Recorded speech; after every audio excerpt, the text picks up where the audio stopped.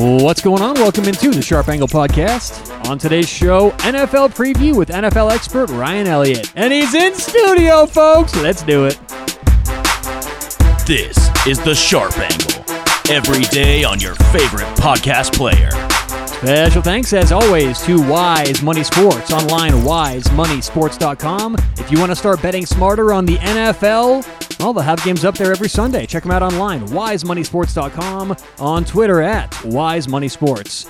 I don't know if you could distinguish my high-pitched shrieking at the beginning of the show. Ryan Elliott's in studio. We're excited to have him here. We're back, baby. We're back, man. It's been a few weeks.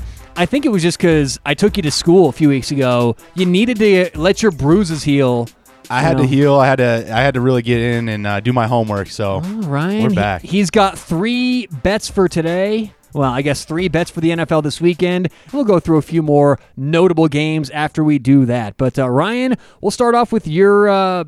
Do you have a best bet of the 3, or just kind of 3 bets for this weekend? I got a best bet. Do you really? Out of these 3? Yeah. Okay, good. Because one thing that I've stopped doing so much on the show, just by myself, is giving the best bets. And I've just been coming with the overall bets because people put a lot into those best bets, which, look, if you have a bet that does distinguish themselves as the best bet, great. But don't feel pressured to ever come in and force a best bet. If you ever have 3 games, 4 games, that's sure. fine. Yeah. And to a disclaimer, too, on best bets, when we're saying best bets, it doesn't mean, unload your bankroll on these bets. It's just one of our favorite bets of the week. So. Yeah, exactly. Always, bankroll management's the most important thing. It's funny. I see some people on Twitter post like, all right, folks, tonight we got a 75-unit play. The 20-unit whale. It's like, what are you betting, $3 a unit to bet a $75 unit play? I mean, come on, man. So typically, if I have a huge play, I'll put 2-3 units on it. Whatever units mean to you, distinguish what how much you want to put on these best bets. And as we always say, do your own homework. We like to get the handicap going here, kind of do a live handicap. That's what the NFL pod's all about. This is kind of a unique, different podcast, right? The college football podcast, that's a lot of Will Chambers, the host of College Football Weekly, doing his handicaps, all bouncing back and forth. But this is kind of a collective. We dive into these games, see mainly what Ryan, the NFL expert, thinks of it, and we go back and forth. So, Ryan, where do you want to start for this week's slate of games? We're going to start in Houston.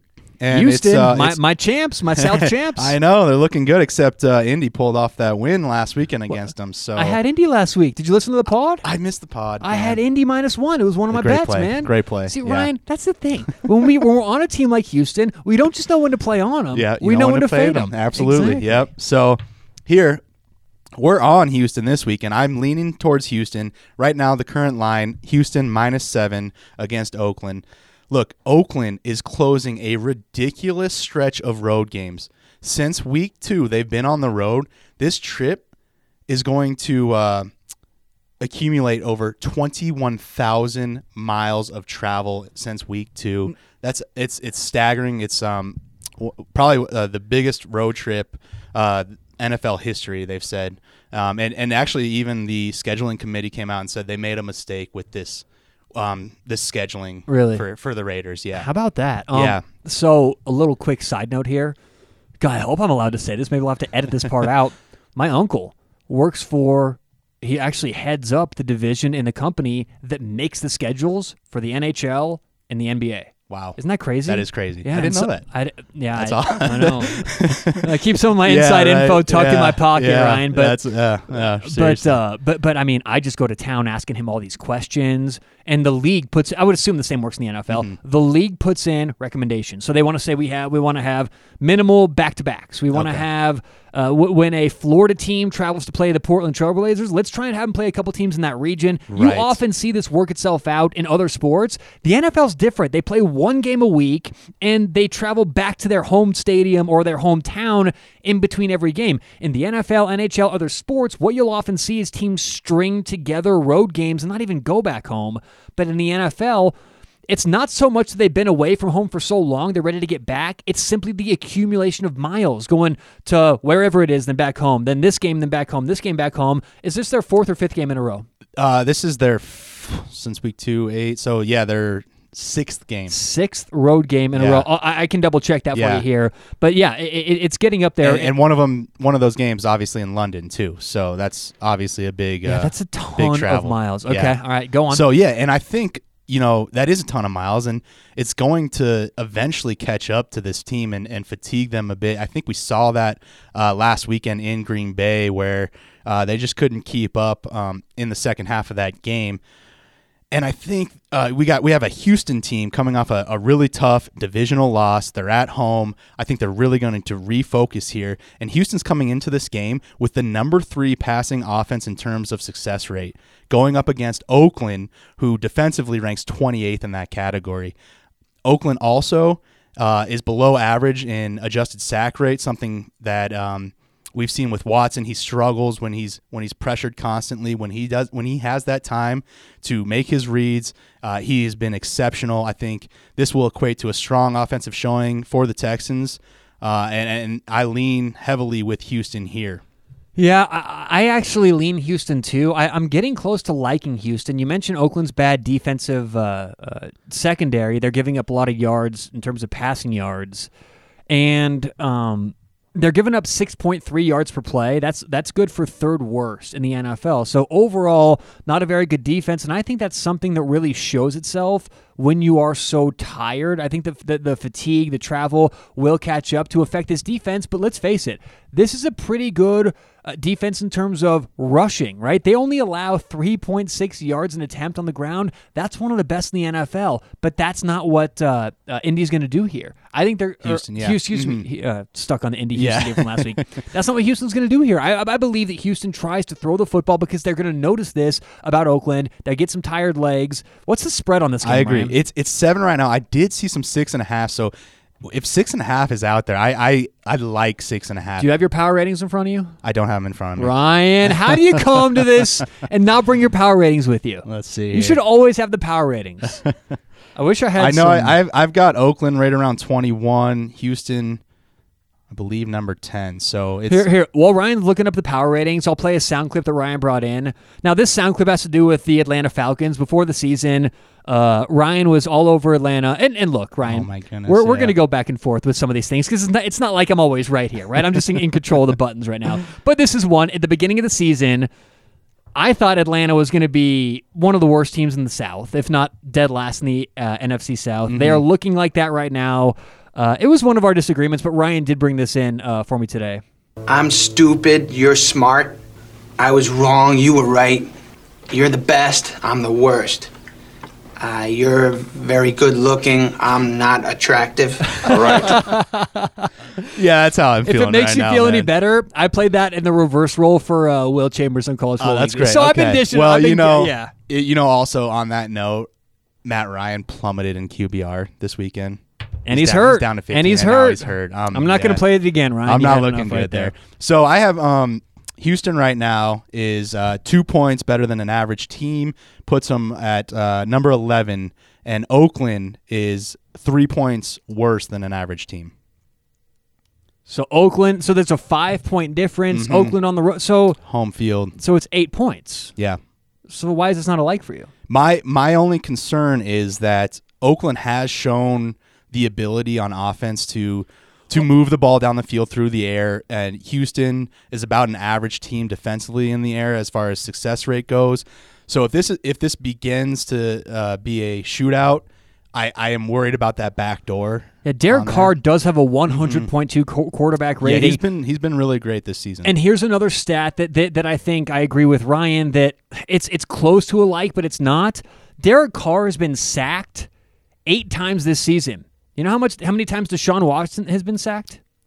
Over 30, right? 21. 21, but that's good for third in the league. Yeah. So they don't protect Watson very well. I love Deshaun Watson. Mm-hmm. If you'll notice, we're not going to talk too much fantasy. I dropped him actually from wow. But he's off the roster now. Oh my goodness. Anyway, I do agree. I think that Oakland will have a disadvantage when they're defending Houston passing the ball. I think this all comes down to how much does Houston choose to exploit that. I also like the fact that Houston lost last week to Indianapolis. That's big. That's a huge one. Yeah, big letdown loss, which means a lot of people always, I think, question, wait a minute, they lost. Why are you on them now? It all has to do with motivation. In life, right? How do you all perform after a great week? It's Friday at 4:30. You just had a kick-ass week. Do you all really bust ass for the last half hour, or do you maybe get out of there a little bit early, right? I mean, I think most people maybe, hey, head home, see the kids a little early. It's 4:30. You had a great week, right? Well, what if you had an awful week? You lost some sales, you didn't do well at all, and it's 4:30 on Friday. A lot of people may put in that extra half hour of work because of what led up to that sequence. So this is a very human thing. This is a very real thing. After a couple wins in a row, teams tend to let down. After a couple losses in a row, or a big loss like last week in division, teams tend to overperform. You combine that with the fact Oakland's traveling. This is almost alike for me. Yeah, you make a good point there too. Also, I think as in terms of yardage last week in Green Bay, Oakland was right there. They both had right around 480 yards, both teams, and yet they lost the game by over 15 points. So I think that's a little bit of a letdown. And if you look at these two teams before the beginning of the season, no one thought Oakland was going to have 3 wins at this point of the season. No way. I think they've overperformed. So you're saying that Oakland is saying, even though we just lost last week, we're still way ahead of where they thought we would be. And now they're ending this long stretch of traveling. I think they want to get out early, go home, see the kids. And Houston, meanwhile, this is a team that has playoff aspirations. They believe that they should be in the playoffs, make a run. They coming off a loss. Yeah, I am leaning heavily to Houston here.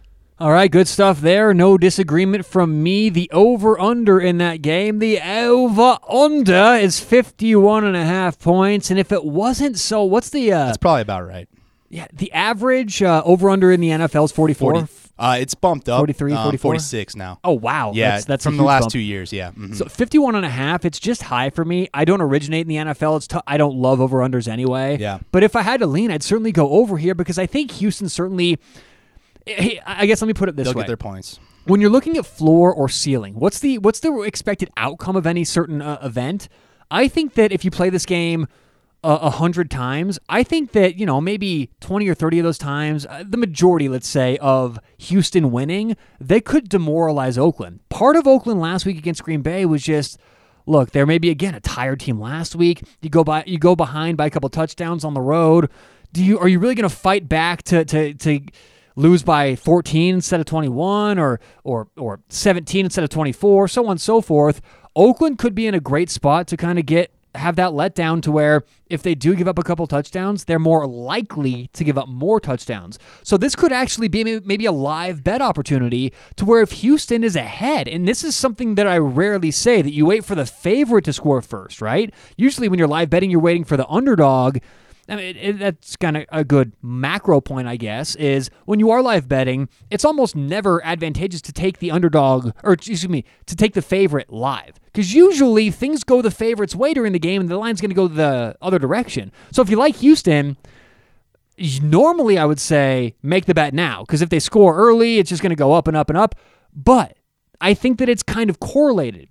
If Houston finds a way to score a couple touchdowns, let's say they're up 14-0, and the line would reflect maybe a 19.5, 20.5 point spread, I would then take Houston, but knowing they're going to break Oakland's will eventually through the course of 60 minutes, I think that's a good, accurate spread because Houston's going to quit, because Oakland's going to quit. I think so too. Oakland's going to quit, and Houston coming off that loss, I think there's motivation for margin as well. I think so too, and since we're talking over-under, Derek Carr's been very good. Oakland, as you said, below average pass defense. So all that adds up to, I think, some points. And I don't like taking -7 and the over, anything like that. But I lean over, and I strongly lean Houston -7. Yep. All right, let's move on to the next game. What do you got next? Philadelphia at Buffalo. Right now I'm seeing Buffalo right around -2, -1.5 in some spots as well. Looking at this game, I definitely lean Philadelphia here, but I'm going to tell you what, I have a like on the total in this game. The total right now, 43.5. Both teams run the ball well. Philadelphia ranks 8th in success rate when running the football. Buffalo ranks 3rd. I think that these teams are going to want to establish a really strong run game, and with more runs equals more time off the clock. Now, what about when these teams go to the air? Well, Philadelphia passing against one of the elite secondaries in the NFL without their most explosive receiver in Deshaun Jackson. Buffalo ranks 3rd in defensive passing efficiency. The narrative for Philly has been their defense against the pass and how it's struggled. Well, Philadelphia's been without 3 of their top corners for the past few weeks. Last weekend, they got Jalen Mills back and Ronald Darby as well. However, Ronald Darby dressed but did not play. You want to know what I think? Whenever I hear Ronald Darby, is Ronald McDonald? No. Is in England, they always pronounce Derby Darby. Yes. And so it's now every time I hear Darby, I can't help but think of these Brits. Go, it's English Darby, it's Darby. Anyway, go on. You're right. Yeah. So, and the reason for that was because Darby, he wasn't a full participant last week leading up to Dallas. This week, full participant in practice. I expect him to be out on the field with Jalen Mills. So I know you don't have a complete list of rankings, how much your guy's worth. Why are you bringing up these guys? Here's the thing. These guys were out. So 3 of their top corners. Those are cluster injuries. You want to define to the audience cluster injuries? Cluster injuries is when you are depleted in one area on the field. So here we're looking at the secondary. The 3 top cornerbacks were out of this game. Yeah, so 3 injuries are not, or we're just using 3 as a hypothetical number here, but injuries are not always created equal. If you have 4 injuries on a team and they're at right guard, receiver, cornerback, and linebacker, not near as big of a deal as if those 4 injuries are cornerback, safety. Yep. And that's what we're seeing here. And that's what we're seeing here. Yes, exactly. So Jalen Mills, he's been out for a year. So, yeah, of course he's going to struggle his first game back against Dallas, against Amari Cooper, one of the top receivers in the league. And I think they still did a fair job, only allowing Dak Prescott to throw for 249 yards. I think we're going to really see this defense really come together, and they're facing Josh Allen, who right now ranks 29th in QBR. Buffalo does not have a passing game. They're going to want to run the ball, and Philly's going to want to run the ball. It's going to eat the clock. Explosive plays will be minimal in this matchup, and I like the under here. Yeah, I mean, look, I'm surprised that you landed on this game until I heard you say over-under, because when I see Buffalo -2, here's what I think, and let me know where I'm being square with this. I think Philadelphia is a really talented team. How can Buffalo's not that good on the road? That was my initial reaction, okay? Then you look up and see that Philadelphia has injuries. Now, I don't know how many are cluster injuries or whatnot, but I do know they're banged up, have a lot of guys out. They did get Lane Johnson back this week. That's a huge addition to the offensive line. But Pittsburgh's been traveling. You mentioned Oakland's travels. Not that comparable because Philly's been traveling for like 2 weeks, Oakland for almost a month. But still, this is the 3rd road game in a row. Not a great situation for Philadelphia. And then you start to look at Buffalo. They're 3rd in the league in yards per play, where Philly's about middle of the road. So if, Ryan, both teams slow it down like you're assuming they do, that to me has a huge advantage. Buffalo now becomes the better offensive team in this scenario. The only way Philadelphia is the better offensive team is when we can see that creativity, when they're probably playing at home, playing with a bit of an edge. They lose all of that this game. The fact that Buffalo's a 2-point favorite. Let's get your power rankings out again. Yeah. God, they're on the phone. Can you print them off for me next time? Sure. Yeah, we'll print them out next time. Unbelievable. Here, here's what the audience is thinking right now. Let's get the power ratings out. Come on, Ryan. I'm being hard on you today. You are, man. It's all right. It's okay. It's okay. So after last week in Philadelphia, right now is 1.5 points better than an average team, and Buffalo about even. They're about even teams. 1.5. Wait a minute. Is this with all the injuries? This is with the injuries. Okay, that makes sense. Yeah. Okay. So we're waiting to see what we can get from Philadelphia when they become healthy. Hang on, then, Ryan. Hang on. We're gonna dig a little deeper here. And Ryan and I, we handicap all the time. This isn't coming. This is coming across as crass or aggressive than it shouldn't be because we do this all the time. Yeah. Exactly. But you're saying these teams are equal with all the injuries.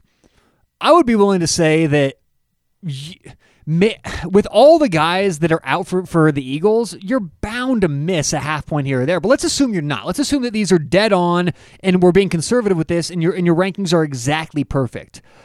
I still think Buffalo's underrated this year. I think Buffalo's a far better team. The reason why people have Buffalo lower than they should be, including you, in my opinion, is because their logo. Is because they're the Buffalo Bills, and it's Josh Allen, and we're still so hesitant to make them 2 or 3 points better than the average team. So let's, again, assume all those are correct, right? Everything I just said doesn't matter. They're both 1.5 points better.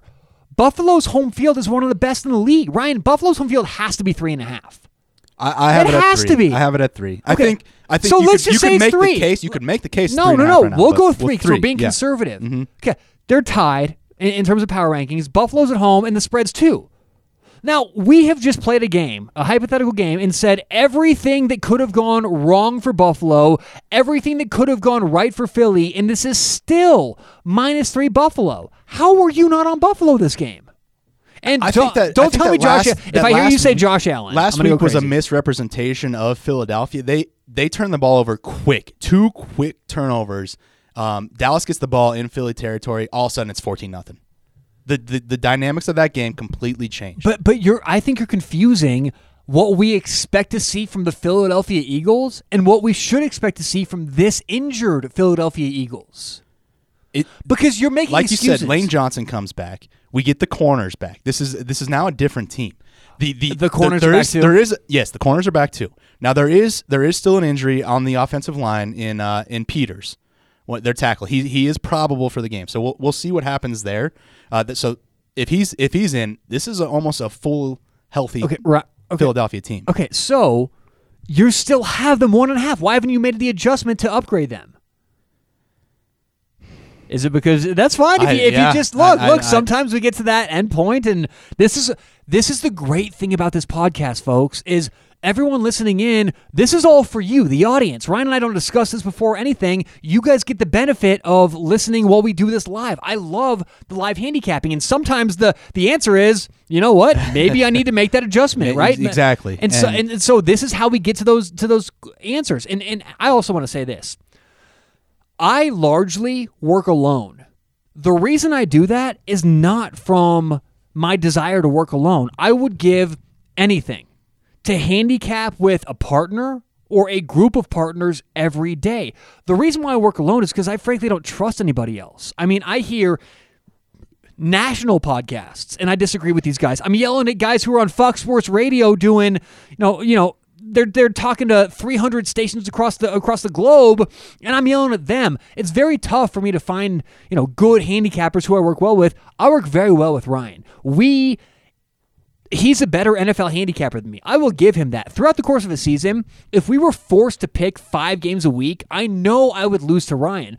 The reason I can beat Ryan on this podcast and the reason we get to things like these power ratings is because I get to look from the umbrella. I get to sit on the top level and just kind of see what the handicap is like and pick out the holes. But this isn't, Ryan doesn't leave this handicap going, or this podcast going, oh man, I should have upgraded here, should have upgraded there. He's leaving going, hey, I'm glad we had this talk because I now upgraded them and it's making him money. It's making me money. And really, I guess that's the end all be all.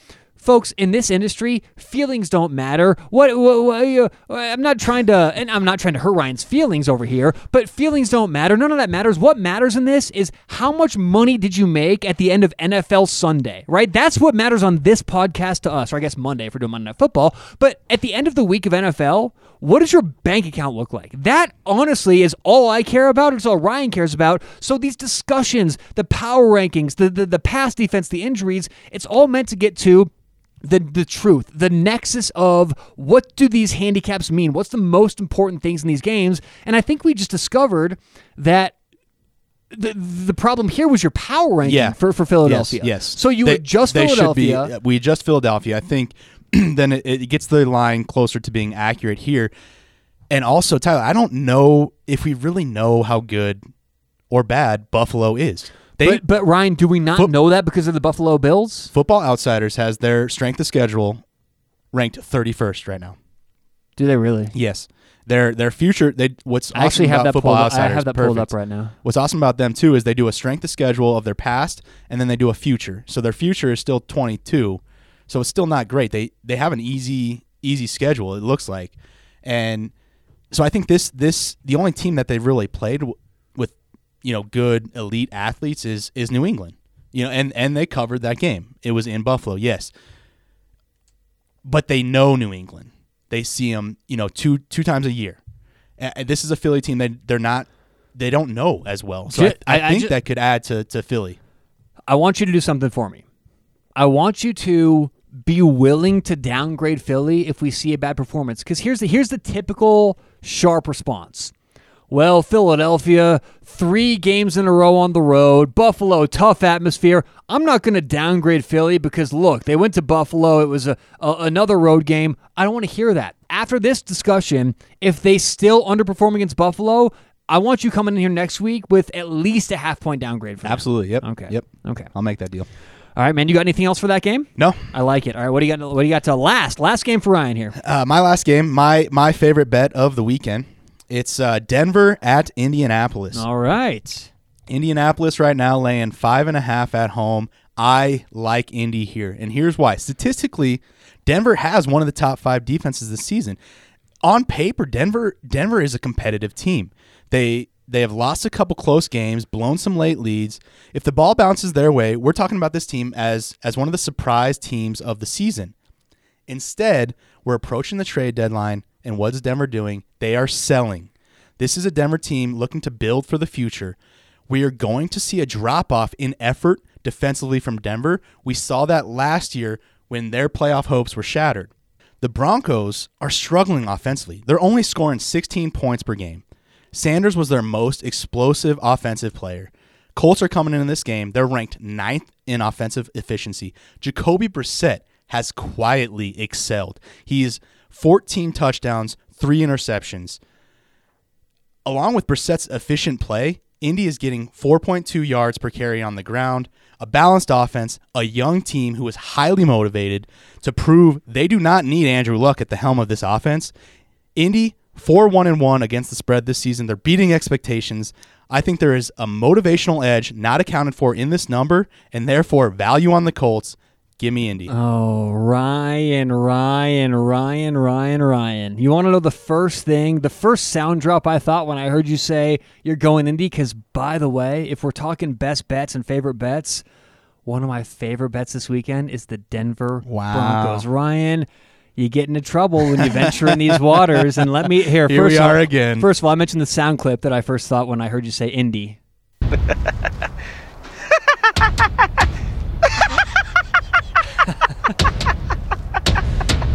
Oh, Ryan. And then here's the second sound clip I thought of when you mentioned that. Want to bet? What? Would you like to bet on it? Okay. Let me go through a few things here, let you know why you're on the wrong side, Ryan. Denver's had 10 days off, and we're going to start least to most. We're going to end with the most important stuff. Denver's had 10 days off. Anytime teams have more than a week off, it's always advantageous. You want to know the against the spread record last 3 years when teams have had more than 10 days off? Let's hear it. 7-3-2. Okay? Strong. Very advantageous when in the NFL you have extra days off.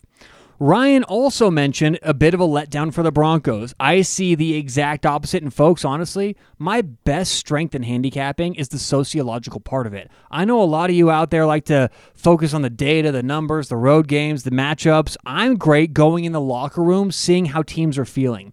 Here's where everybody is so wrong about the Broncos right now. The Broncos are selling. The Broncos are one of the teams in the NFL who are getting rid of players. Normally, in professional sports, that's a bad sign. You get letdowns, you get people who don't show up. But typically, if you look at teams, and I went back the last 3 or 4 years and looked at teams who were selling early at the deadline, these were perennial losers, teams who had a ton of young talent, and the third most important fact, coaches who have been there for a long time. Vic Fangio, brand new coach for the Broncos. He's fighting for his job right now. He knows if he loses this game, his ass may be on the line. And I also want to ask you something, Ryan. if at work, I'm going to put you in a situation right now, okay? You're at work, and let's assume you like your job. Because I know there are a lot of people out there who you may not think this way because you don't love your job. But I think we can all assume that NFL players like their jobs. They want to be there, right? It's not like working at the bank or Sure, you're not selling batteries, just just dying to get home. You like your job. Okay, so let's assume you love your job and you hear, oh no, we maybe, I don't know if we're selling, I don't know if someone's going to buy us out, but I do know they've been making cuts across the board, right? You go home that night to your wife, okay? And you say, so boss says we're making cuts across the board. Do you show up the next day or the next week and half-ass it and say, well, they're making cuts, so what? Maybe you do that if you have a job you don't like, right? Maybe you do that if you're working selling batteries, right? And for all those selling batteries out there, I love Battery Plus. I go there all the time because my watch is terrible. I always need a new battery. That's not the point. The point is, when you have a job that you like and you hear that everyone else around you is getting fired, you now want to raise your elevation, because what it becomes is a tryout. It becomes, okay, we're now going to see who really wants to play. We're going to see who's really going to bust ass. Everybody else, you see Emmanuel Sanders? Bye-bye. By the way, he's a rental now in San Francisco. Maybe better this year. Who knows what's going to happen next year? Everyone now, the hair on their back, on the back of their neck is standing up. They all want... Chris Harris Jr. came out this week. He's one of the best cornerbacks in the league. Guess what he said? I want to stay in Denver. I want to be a part of this team. He was motivated. This team is coming out with a real, I think, motivation, not as a team necessarily, but individually. And what does individual motivation add up to be? Well, now we're fighting as a team. On top of that, Vic Fangio, first-year head coach. If this were a head coach that had been here for 5-6 years, maybe I could see the downslide, the kind of downfall. No way. Vic Fangio is going to give 1,000% effort. Every coach on this staff is going to give 1,000% effort. Every young and old player on this team, including Von Miller, is going to give 1,000% effort. This whole idea of, well, it's Denver, they've been good, they're not going to try. Bullshit. This whole idea of, well, Denver's sold Emmanuel Sanders, therefore everyone else, that's the opposite.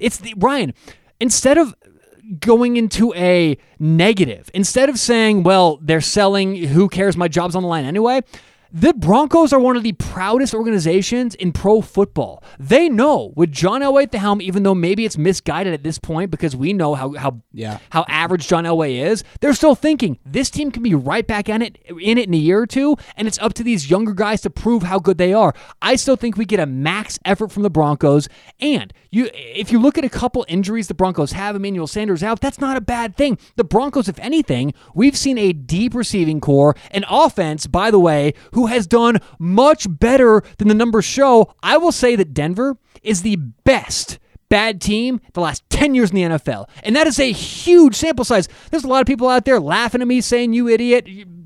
My Twitter is @TylerWalgie. Bet me on it, folks. Find me and bet me, because the Broncos are going to show up this week. And I don't love the Broncos. I've faded the Broncos more than anybody. I'm the first person off the Broncos train. But the Broncos are going to show up this week. Max motivation. But honestly, the motivation's only part of the handicap. Ryan, I want to play a quick game with you.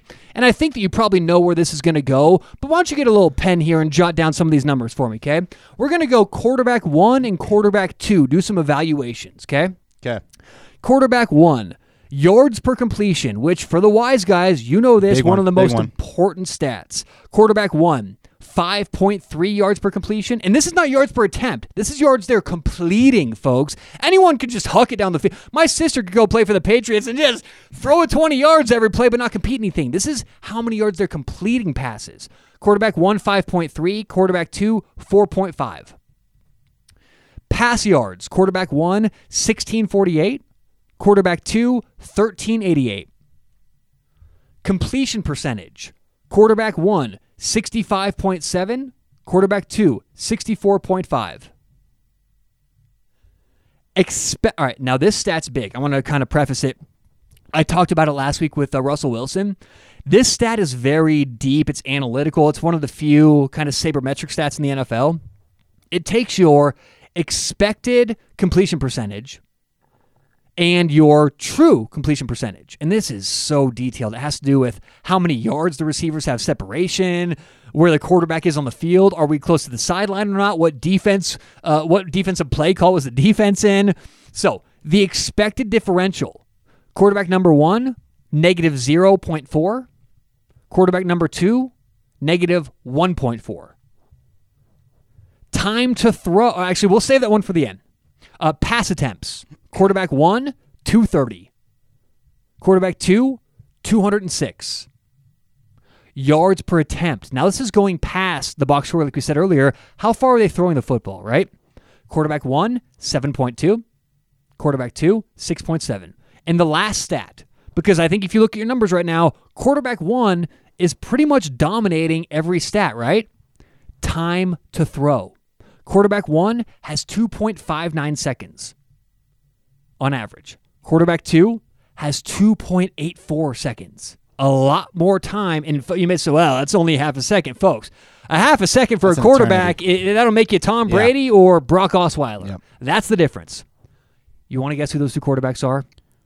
Flacco, number 1. Absolutely. Yep. And Jacoby Brissett, number 2. Yep. Okay? This whole idea that the Broncos offense is antiquated, the Broncos offense can't do anything, that's nonsense. What's happened this year is we're getting tricked by the results. The Broncos have had, and this is not your system, Ryan, this is teamrankings.com. The Broncos have had the 9th toughest schedule in the entire league. Okay? The Broncos, and just to match that up, Indianapolis is about average, 16th. Okay? The Broncos have played difficult teams, gotten very, very unadvantageous results in some very close games. And so, to me, this is the one NFL handicap that comes down to motivation. And if you think the Broncos are going to quit, you bet on Indy. If you think the Broncos are going to show up, there's nothing telling me. What I've heard a lot of sharp guys say is the Broncos are worse than their stats. No. Again, I'm gonna. I laugh at that. I do too. The Broncos are not worse than their stats. The Broncos are the best bad team in the league. These stats are false, and I'll admit it. I watch the Broncos. I'm around Broncos fans, but you know what that makes me do? That makes me go the other way. I never am a Broncos pro supporter. When I'm on the Broncos, you better know I'm serious. The Broncos, by the way, yards per play, defensively, one of the better teams in the league. They're giving up 5 yards per play allowed. Again, let me repeat that, Ryan. The Broncos are giving up 5 yards per play allowed, good for top 10 in the league. You know what Indy's giving up per play? I'm going to guess 6. 6.2 yards. One of the worst teams in the league. Offensively, Indianapolis gaining 5.3 yards a play. Denver, 5.1. This is the same offense, Ryan, but if you narrow Denver down to away, because you may say, well, most teams get worse when they go on the road. Wrong for the Broncos. Denver's averaging 5.1 yards per play. They go on the road. That goes up to 5.5 yards per play. They're better on the road. They're going to run the football, and they're going to keep this a close game also, I just keep going over the top. But wait, folks, there's more. Indianapolis has won 2 games in a row, and those 2 games were huge games. We talked earlier in this podcast about sometimes you take your foot off the gas after a couple big wins. Well, do you get any bigger than beating Kansas City on Monday Night Football, then turning around on a short week and beating division rival Houston as an underdog? They had a bye. Okay. Then bye, and then you turn around after a bye week. Thank you. Yep. And beat Houston, a division rival, as an underdog. Okay, those are 2 big wins in a row. And Ryan, the bye week doesn't mess with my handicap at all because what they're thinking is the mental aspect. It's the sociological aspect. We've won 2 in a row. We're right now driver's seat in the division. We're looking good, feeling good. Denver's coming to town? That's what Indianapolis is thinking. Meanwhile, the Broncos, everyone's fighting for their fucking lives. Everyone is just scrapping and clawing for their jobs right now, as well as the head coach. This wouldn't be a best bet for me. If Vic Fangio weren't a first-year head coach, everyone is going to be fighting for the Broncos. They may win this game. Want to bet? What? Would you like to bet on it? Now I'll give you a chance. Yeah, you make a great point. Vic Fangio, first-year head coach. I do think that that makes a difference because he's also fighting for his job as well. He's clawing. He wants to prove something. Historically, though, this has not been a good spot for Denver. Playing in Indy, they are 3-7 against the spread. Ryan. Since 2016, as a road dog, they are 5-10 against the spread. So we talk about I can't even talk right now. Sociologically, thank you. They're not good in that spot. They're not good as a road dog. So we'll see. I think that. But those stats are incorporating. Your handicap makes me look to the total here, because if Denver is bringing a max effort, I don't think that Indy's not bringing a max effort. Indy is a young team. This team is highly motivated. They have young players who are pushing for their job as well. I look that if both teams are bringing a max effort, I understand that Indy has struggled defensively. You have to look too, though. Darius Leonard was out for about 3 weeks. They got him back last week. Darius Leonard is a young, talented middle linebacker. When you lose your middle linebacker, that certainly changes the dynamic of your defense. Brian, so with him back, and the reason I know Flacco's got good stats. I get that. I see the stats. Denver's got good stats. I like Phillip Lindsay. The guy's explosive, but I think that has nothing to do with my handicap. But if both teams are bringing a max effort, that means defense is happening. Okay. Let me stop you on 95 things you just said and tell you why you're wrong here. First of all, did I hear you say losing the middle linebacker is more important than any other position on the field? Or some defensively. This isn't high school football, it's the Ryan. Quarterback of the defense. No, I completely disagree with that. It's not that big of a deal. I don't even give a half-point downgrade for that. I don't give a half-point downgrade. Look at the Jets and C.J. Mosley when he was out. The other thing, you're saying that you said two things. You said they have high motivation in Indy, and they're both fighting for their jobs in Indy. I disagree with both that. I just said they beat Kansas City and Houston. Therefore, there's bound to be a letdown against a bad Denver team. This is the classic game where you don't get motivation. Let me correct myself there. 2 big wins with young players. That's they're not going to want to let down. They're going to be motivated by that and want to continue their success. I don't doubt the guys on Indy want to continue their success. Like in my analogy, everyone who had a good week of work at 4:30, they don't not want to continue their success. We're not talking about wants, we're talking about human nature.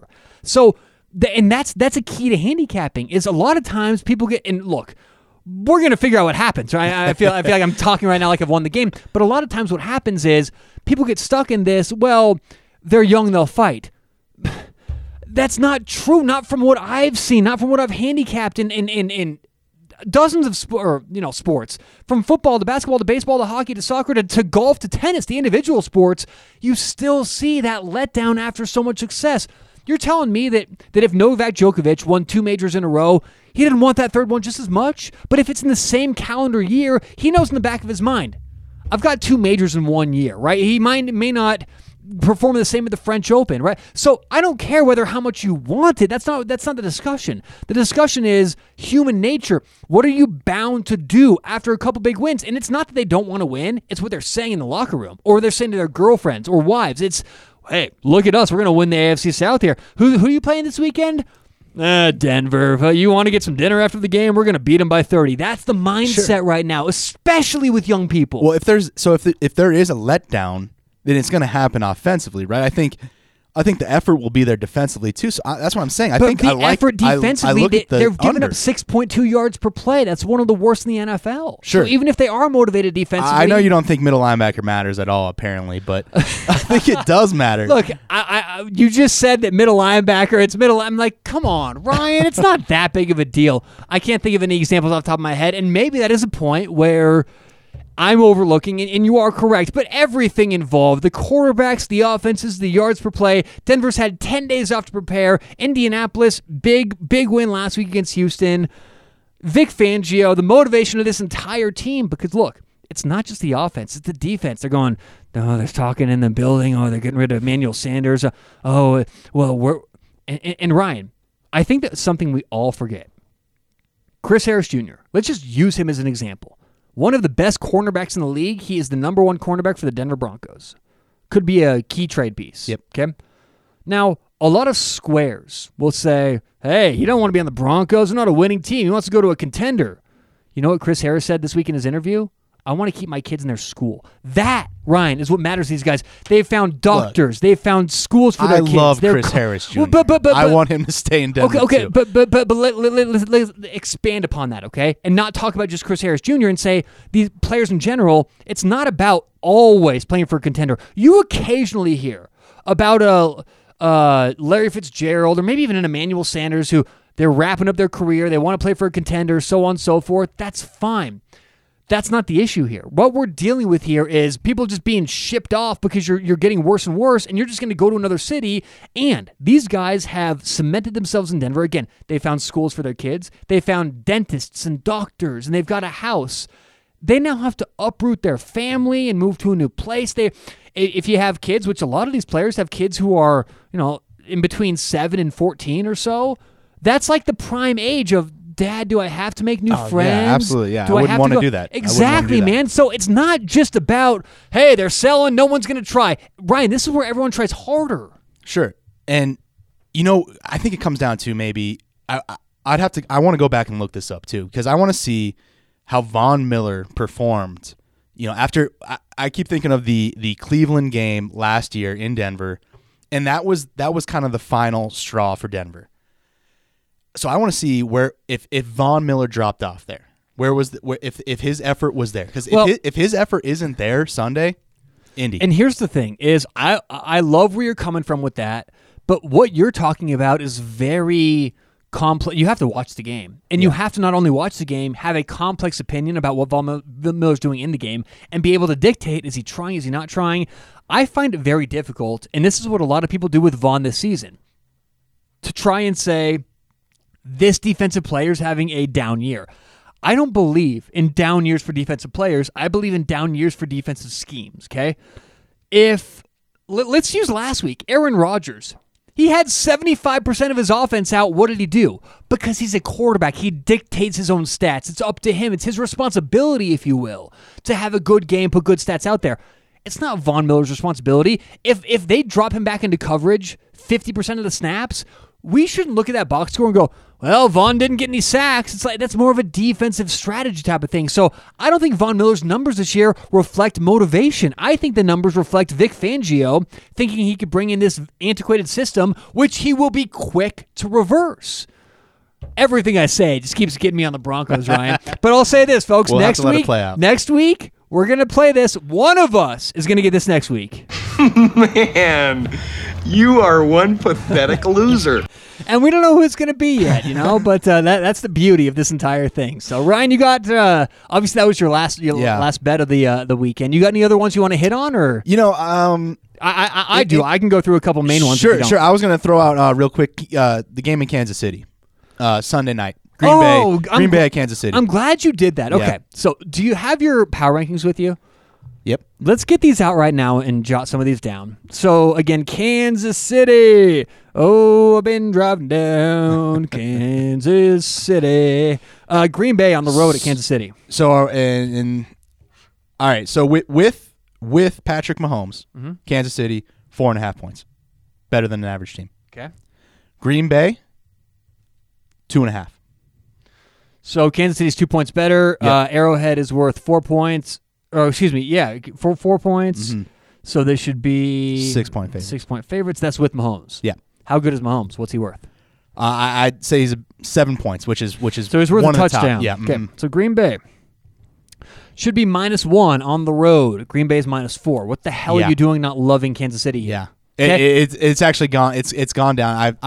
Is it still 4? So what Ryan is 4 on Bovada? It's 4 -120. What Ryan's saying here is, I did my prep a few days ago. Holy shit, this line's moved. Yeah. Maybe I like this. And let me give my quick cap, and then you can expand upon it. Yeah.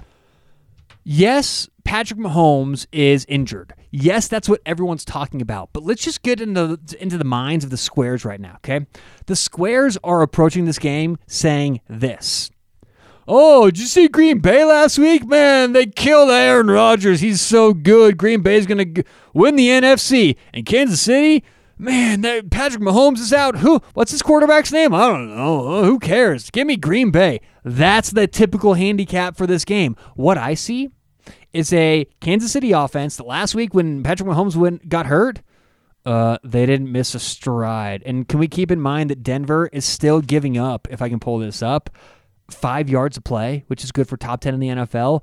This is not a bad defense that Kansas City exploited last week. That's a great Kansas City offense. And even more, that's the big dude who loves donuts and a coffee on Saturday morning, Andy Reid. Andy Reid doesn't get near the credit. And maybe he does, maybe he doesn't. But if I were to ask everyone listening right now in their car to rank Andy Reid, I doubt many would have him in the top 5. What do you think? Am I wrong? Have top 5. Of course, but you know what the hell you're doing. Yes. Yeah, Ryan, why we have you on the show? Who would the Joe say? Bill Belichick. They'd say Belichick. They'd probably say Doug Marrone. They'd say Mike. They'd say Doug Marrone? Yes, they would, because Philly won. I promise you. Oh, Doug Peterson. Doug Peterson. Oh, yeah. I was like, sorry. Doug Jackson? Sorry. No, yeah. Doug Peterson. Okay. Yeah, Peterson. Okay, they would say Kyle McVay. Shanahan. McVay. Shanahan. Yeah. Those are the guys the squares would say. Yeah, I got Reid number 3. Andy Reid is, I have him, I don't have rankings, but off the top of my head, I would put him behind Belichick. Yeah. I mean, how can you put him behind Bell? Oh, yeah, you can't put him ahead, Bill. Yeah. Andy Reid, if anything, has been hampered. What we all do is go back and look at Donovan McNabb and what was that kid's name who broke his leg? Smith. Alex Smith. Alex Smith. Yeah. He's been hampered by quarterbacks his entire career. The reason the Chiefs traded up in the draft to get Mahomes was because Andy Reid getting Mahomes is like a kid who's always driven around a broken down car buying a Tesla, and he has an opportunity. No, we have an opportunity to buy a Tesla. Oh, what are we gonna do? Let's get it. Let's get him over here. That's why they did that. Yeah. Andy Reid is a great coach, and so now that Mahomes may be gone this weekend, and by the way, that's a maybe. He's practicing. I saw that. Yeah. Let's assume he's out though. Let's do this whole handicap assuming he's out. Mm-hmm. Folks, if he's playing. Buy Kansas City now and cash that ticket, okay? Yeah. But if he's not playing, like we're assuming... You could free roll. It's a free roll, exactly, because the power ratings say you still got 2 points to work with.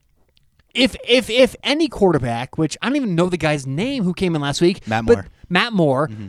That's actually a pretty decent quarterback. It is. Backup. It is. I didn't know who they had as a backup. I saw a stat today, too. Matt Moore, 64% against the spread. And good stat. And keep in mind, last week when you saw Matt Moore look so good in primetime, by the way, that was without a week of preparation. Whether we know as fans and media who's going to play, they know in the building who's going to play. So if it is Matt Moore, I guarantee you Andy Reid is doing everything possible to get Matt Moore the correct reps, the correct film study, whatever it is to get him ready. Now, I'm not saying Kansas City is going to come out and put up 41 like they would before, but this underrated defense at home, combined with the fact that I think, Ryan, Green Bay is a little overrated, to be honest. This line is terrible. I like Kansas City plus the 4 points. I'm betting Kansas City plus the 4 points. I'm on it. I'm with you there. And you nailed it, too. I think underrated Kansas City defense. Like, we think Kansas City... the last couple of years defensively has been terrible, and they kind of showed it in some aspects this season. But what I was impressed with was the last. How have they done recently? Well, they played against Indianapolis, who I stated earlier is the 9th ranked offense in efficiency. Yeah, they held them to 19 points. Okay, can I don't want to interrupt. Yeah, you're fine. Yeah, go for it. Okay, what I was going to throw out there, and it's just adding to our point, Ryan. Green Bay. When you think Green Bay, what do you think? Oh, those great running backs. Green Bay, they're going to get it in your home field. They're going to just run the ball down your throat. You think Aaron Rodgers. You think last week, great performance last week. By the way, they're still banged up on the outside. But you think passing game. Aaron Rodgers, Green Bay, one of the best passing performing teams this year in the league. And I would give some credit to Matt LaFleur. He's done a good job this year implementing a system, getting Green Bay to work. But you look at the stats... And defensively, Kansas City, the 4th best team in the league. No, I want to quantify this. Football Outsiders. This isn't just like a normal defensive stat. This is an advanced analytic, which I love to do for football because you don't hear too much of that. You hear passing yards per game, yards per play. I like the advanced analytics. This is called Defensive Dave. Okay? You know that? I know Dave, yep. Mm-hmm. That's a very good indication of how defenses are. It takes in a lot of different factors. The number 3 efficient defense in the league, the number 4 efficient defense in the league behind New England, San Francisco, and Carolina is the Kansas City Chiefs. That's huge. So we talk about this underrated defense. No one talks about them as the 3rd best defense in the league or a top 5 defense.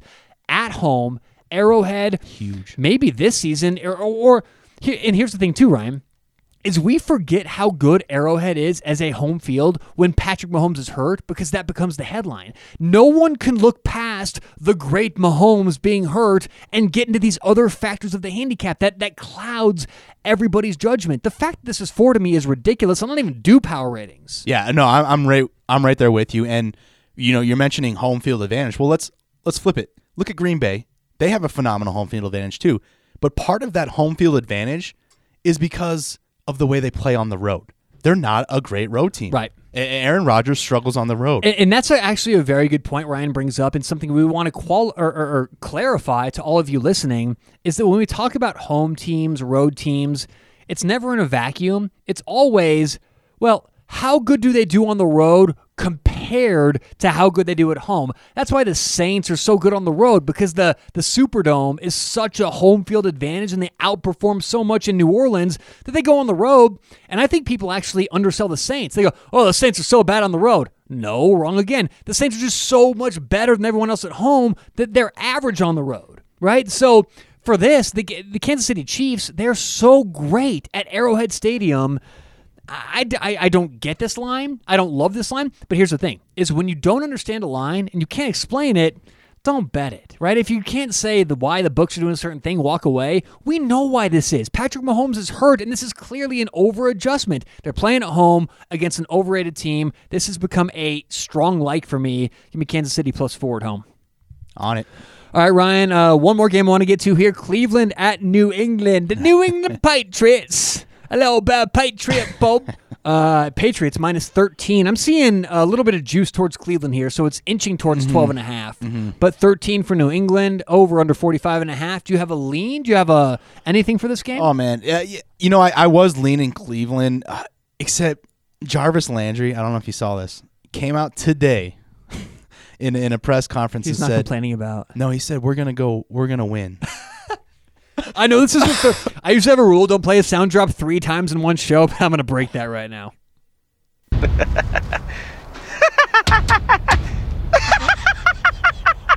you know what that laugh is from? What is that from? It's from Always Sunny in Philadelphia. Oh, it's okay. When they're on the mountain episode where they're skiing. Have you ever seen that one? Yes, of course. Yeah. Yeah, and they're challenging them to ski off. Oh, yeah, that's Charlie. That's right. It's like they're doing like the whole like 80s kind of deal. Exactly, yes. Exactly. Okay. So anyway, I saw that. So Jarvis Landry comes out and says, "Oh, there we go." And then like moments later, his agent, he said, well, just to clarify, he said their goal is to come into New England and win the game. God. So, but yeah, initially I leaned Cleveland. I think defensively they're also underrated. They can, New England's been a weird team. Well, they've had the easiest schedule in the league. They so have far. had the easiest schedule, and the reason, they're winning games against the spread. Their spread against the spread margin is the best in the league, and it's weird because you watch them and it's a close game, and then they kind of just pull away. Yeah. They do their New England fashion. So, my worry is Baker Mayfield here. He's the X factor. It's either boom or bust with him in this game. To me, it's very similar to what game we were saying earlier where they could quit. What handicap was that? Where they could fold my live Oakland. one? Yeah, Mm-hmm. Oakland. Oakland. Similar to that, I think that the Cleveland Browns are a team like that, to where the reason, by the way, the NFL, if you look at against the spread margin, Cleveland is the worst this year because when they lose games, they give up. When they're beating high teams, variance team. Yeah, exactly. When they're losing games, they give up. When they're beating teams, they want to rub it in. It's kind of like the bully that was never that strong, and he would pick on the weak kids, right? Whenever he'd get a weak kid, he'd just beat the hell out of him. And whenever he finds someone stronger than him, he'd get the hell beaten out of him, even though, right? So that's kind of who Cleveland is to me. This spread of 13 is very interesting because it's right there around that big enough spread where you don't want to mess with. But Cleveland, to me, on the road at New England, if they get down 14, 17 points, they may just stop playing. And my biggest factor in the handicap is Freddie Kitchens against Bill Belichick. Because even if you have teams, let's say they're net the same, I think the coaching mismatch gives you a 2.5 point advantage alone. Yeah. So I like New England in this spot, minus the 13, plus the over-under of 45.5 says there's not going to be many points scored. And maybe I'm bleeding this over from college football, but still, that's pretty average, actually, right? Yeah, that's pretty, especially for a New England game this season. But so with a 13-point spread, let's see here what that's real quick too. You make a good point, Tyler. How is Cleveland going to react if they're down 10 points? Because you have to look at this too. Is fourth quarter usually becomes a pick'em. So. Well, it becomes a pick'em if there's a blowout in one way or the other. Right, so 13 points is close enough to that spread where you have to look at the third quarter. It's implying that New England will be up around 10 points. So if they're up 10 points going into the fourth quarter, how is Cleveland going to respond? And are they going to give up that last fight? I don't know. New England's defense has been one of the best this year. I think the best this year, maybe the best last couple of years. That's underrated so far. No one's talking about this defense. Guess why? They don't have a Richard Sherman, right, because he's loud, or anyone on the back end who's just they have a bunch of guys who do their job and they play very good defensive sound football. I kind of like under 16.5 here for the Browns.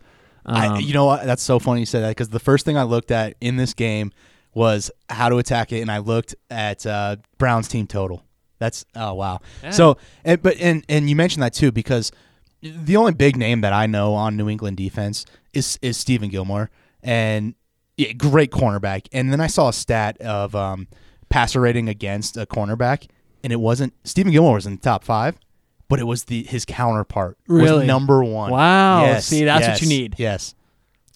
All right, man. I don't have anything else, do you? No. Great job today. Thanks so much for listening. Again, give us a good rating, or whatever you think we deserve. Give us a rating on iTunes, iHeart, TuneIn, Spotify, whatever you listen on.